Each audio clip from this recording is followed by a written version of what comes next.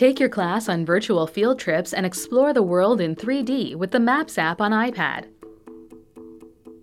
Maps allows your students to take flyover tours of major cities and landmarks in realistic 3D views without ever leaving the classroom.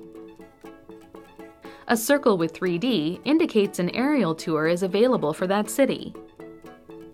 Let's say you're teaching a class on ancient civilizations and you want to take your class to Rome. Zoom into Rome and tap on the 3D icon.